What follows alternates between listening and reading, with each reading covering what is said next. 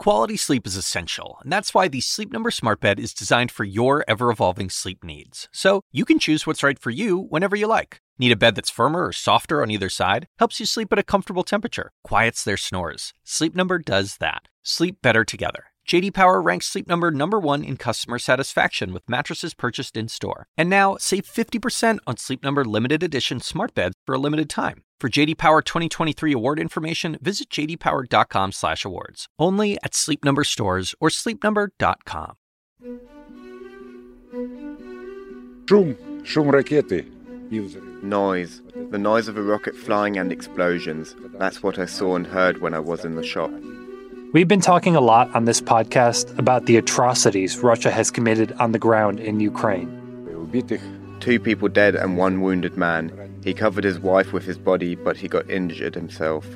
And I know, they're tough to hear about. They're even tougher to talk about.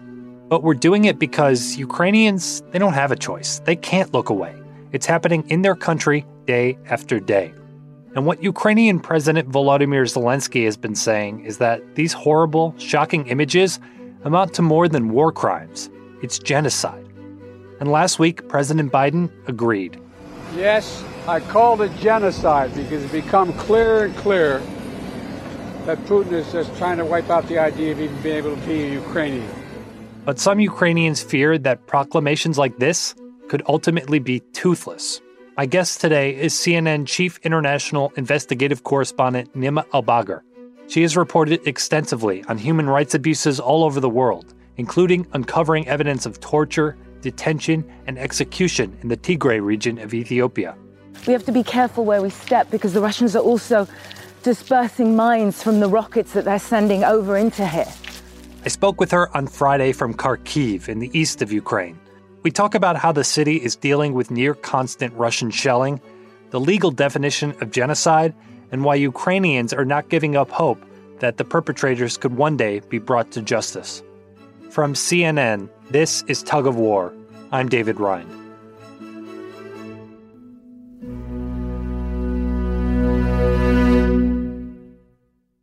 So, Nima, you're in Kharkiv, Ukraine's second largest city. What does the conflict look like on the ground there? What are you seeing? Well, we arrived at the front line at Saltivka the day after Putin had made the statement that the peace talks were dead. So we had an expectation that it would begin to intensify at the front line. But I don't think even we expected how rapidly it would intensify. The shelling's just been absolutely relentless. From the moment that we've arrived, we've been hearing it. The soldiers were incredibly nervous. And we were very aware that we had taken this risk, we'd come out this far, and we needed to reflect that while perhaps the officials in Europe and the US were saying Russia is building up towards this offensive, the view from the ground was that this offensive had begun. That is so close. Those are Russian positions. They're shelling towards us. We are just over a mile away from the Russian forces. And the Ukrainian soldier was very curt and very kind of stern about needing to move. Yeah, let's go. So from where but also, actually, what you don't see is when we got back to our cars to start moving is actually how lovely he was when he was saying goodbye, that, you know, how kind of touched he was that we'd come out that far front and that we'd gone with them to see how horrendous the extent of the damage was, because this is the largest residential district in Kharkiv. This was where most people in this city lived.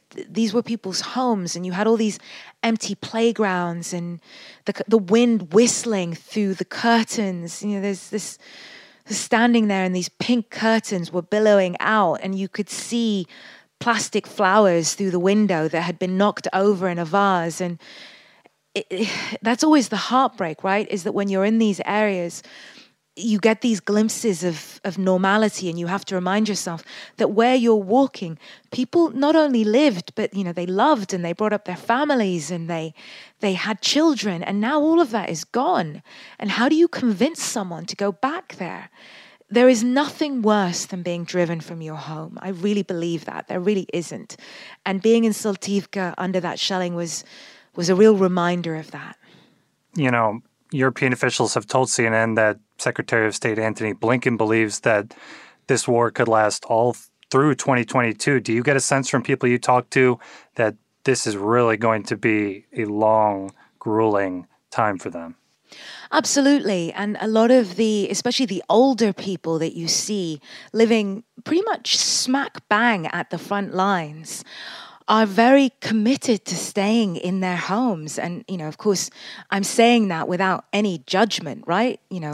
People choose to stay or people choose to leave. It's always such an incredibly difficult choice. But a lot of them believe, as one woman told us, that nowhere in Ukraine is safe. So why leave home? Why put yourself through that horrible wrench in your final years? One man that we met literally at the front lines as the shelling was intensifying was going back to his apartment that he shared with his mum, his elderly mum, on the 16th floor of one of these old Soviet-style apartment buildings. And he said his mother was deeply religious, surrounded by iconography in her home, and believed that it was her duty to remain in her home. And you have to remember that while I think sometimes the international community has a very short memory, this is not the beginning of this for so many people in Ukraine. There are so many people, I'm in my early 40s, of my age and older, who lived through the Soviet repression, who lived through being told that they couldn't speak Ukrainian because it was an insult to Mother Russia and to the Soviet Union, who lived through the Maidan uprising, the pro-democracy movement, who lived through the war in Crimea. And I think it's really important for people to remember that just because the world has decided now that it is enough, it doesn't mean that this is the beginning or the end of the pain and the journey that these people have been on. Do we get a sense that pain is still being directed at civilians? Like, what's the Russian playbook here? It feels very indiscriminate. We were at a hospital today, and there was a shell that landed, luckily for everyone, just in the courtyard of the hospital, blew out all of the windows, destroyed much of the facade. One of the nurses and her 2-year-old grandson was killed. Wow. Yeah, can you show me where was the body when you arrived? When I arrived, the body was somewhere here. When we speak about the targeting of civilian areas, it makes it sound, even in that phraseology, like there is a clear pattern and a clear intent. No, it is indiscriminate and haphazard and just absolutely appalling. Two people outside Ukraine understand that it's not something like a game, Call of Duty shooter. It's in the reality. Yeah, for those of us who've seen the effects of Russian aggression in Syria, it feels incredibly evocative of those images that we were getting out of Aleppo or Idlib. One Ukrainian soldier at the front line said to us, really kind of shocked that we'd come that far out. He said to us, "Welcome to hell. This is hell. And why are you here?" And it's really heartbreaking when you hear things like that, because people are still dying every day. They're risking their lives purely by choosing to continue to exist inside the borders of their country. More of my conversation with Nima Elbagar in just a minute.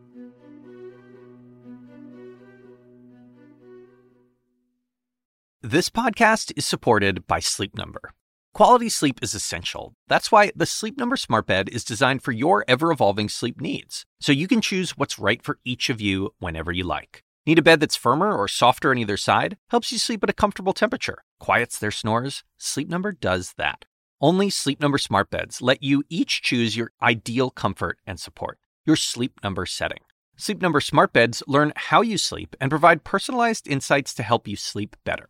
All Sleep Number smart beds feature cooling, pressure-relieving comfort layers for soothing sleep throughout the night. Temperature-balancing bedding is designed to move heat and moisture away when you're hot.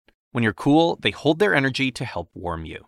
Sleep better together. J.D. Power ranks Sleep Number number 1 in customer satisfaction with mattresses purchased in-store. And now, save 50% on Sleep Number limited edition smart beds for a limited time. For J.D. Power 2023 award information, visit jdpower.com/awards. Only at Sleep Number stores or sleepnumber.com.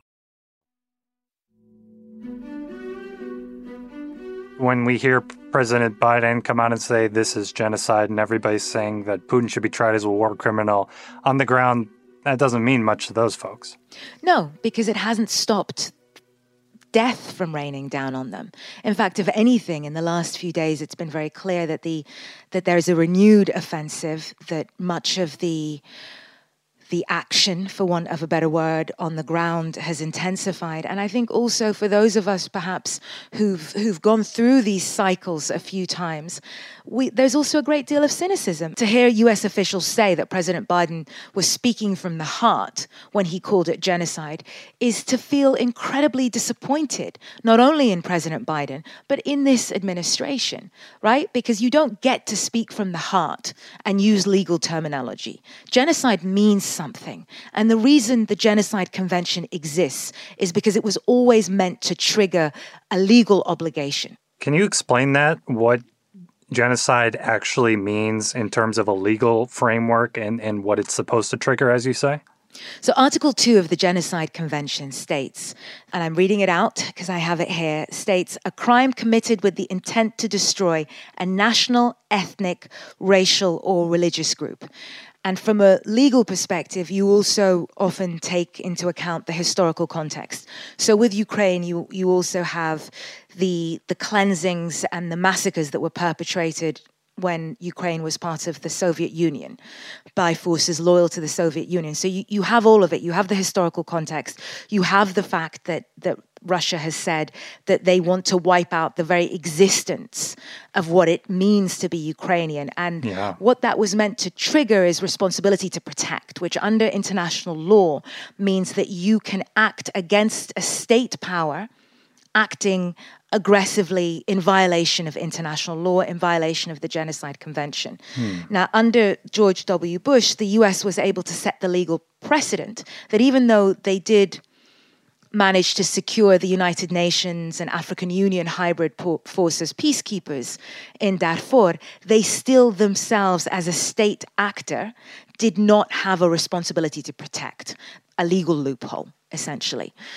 And now, by doing this again, President Biden is essentially enshrining that legal sidestepping of responsibility to protect. He's essentially rendering toothless much of the kind of Second World War international humanitarian law consensus, while at the same time calling Putin a war criminal.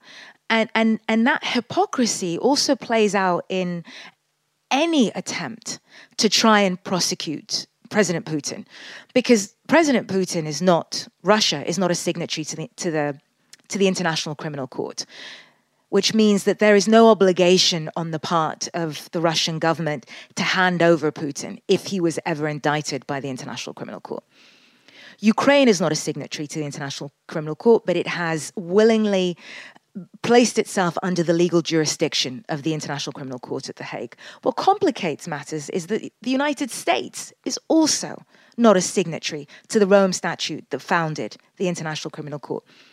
So the idea that the current administration feels comfortable calling for the international prosecution at The Hague of President Putin is kind of cynical. I'm going to use the same word. It's very cynical, actually, because they know that they will not ever put themselves under the jurisdiction of the International Criminal Court. So it plays into Putin's propaganda. It plays into much of the disinformation that Russia is so good at. This idea, once again, of American, as they put it, imperialist overreach, of asking others to do what you are not willing to do.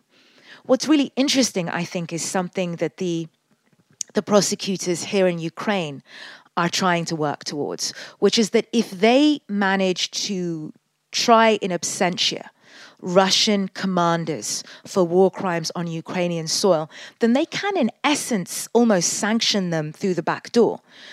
Because if they give that charge in absentia to Europol or Interpol, then essentially those Russian generals or commanders will be stuck inside Russia. So I find it really interesting that the Ukrainians are quietly attempting to find a way around the ways in which the international powers, while claiming to be standing in solidarity and side by side with Ukraine, are not doing what needs to be done. So once again, the Ukrainians are just doing what they need to do. So, given all of that, is there any hope for Ukrainians to get any kind of justice here? Well, I mean, I think my experience, and I've been doing this for quite some time, is that eventually justice in some way, shape, or form is served. The first conflict, the first big story I reported on straight after university was Darfur. And so many of the victims and the eyewitnesses sadly have been killed. The reporting that I did for Reuters based on their eyewitness testimony is being used at The Hague in the genocide trials that are just starting up there. So, I mean, that's 15 years later. It is slow and painful, but I am ultimately an optimist. I believe that fundamentally people care. People care. I don't know about institutions and I don't know about leaders, but I know that people care.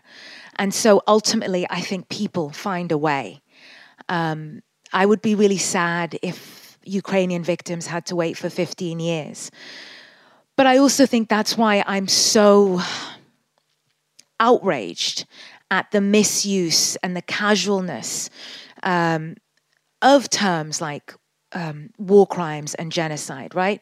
Because initially, just a few days before President Biden said that he wanted to call it genocide, he'd leave the lawyers to figure out what that meant. Jake Sullivan, the national security advisor, was saying that labels aren't important. What's important is that we recognize that these acts are evil. Actually, you don't get to make that decision. The one thing I think that this job has taught me is that you cannot take away the agency from victims. It's patronizing and it's horrible, and I think the victims here deserve better. The victims everywhere deserve better. Well, Nima, thanks for being there, and thanks for talking to us. Oh, thank you so much, and thank you for keeping a focus on this. That's it for us today. Thanks, as always, for listening. Remember, new episodes of this podcast every Sunday and Wednesday, and if you're looking for real-time updates on what's going on in Ukraine, you can subscribe to CNN 5 Things wherever you listen.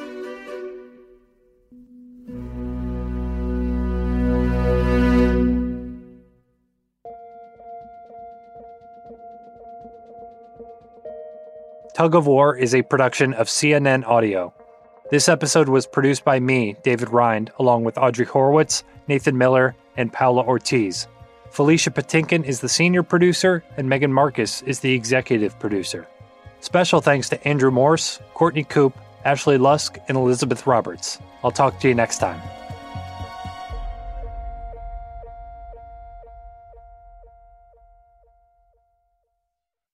Quality sleep is essential, and that's why the Sleep Number Smart Bed is designed for your ever-evolving sleep needs. So you can choose what's right for you whenever you like. Need a bed that's firmer or softer on either side? Helps you sleep at a comfortable temperature. Quiets their snores. Sleep Number does that. Sleep better together. J.D. Power ranks Sleep Number #1 in customer satisfaction with mattresses purchased in-store. And now, save 50% on Sleep Number limited edition smart beds for a limited time. For J.D. Power 2023 award information, visit jdpower.com/awards. Only at Sleep Number stores or sleepnumber.com.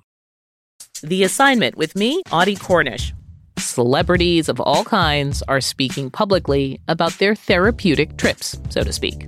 It turns out there is a burgeoning industry ready to serve the new influx of people who find themselves turning away from traditional mental health therapy. The gap between what we know and what we don't about psychedelic therapy. Listen to The Assignment with me, Audie Cornish, on your favorite podcast app.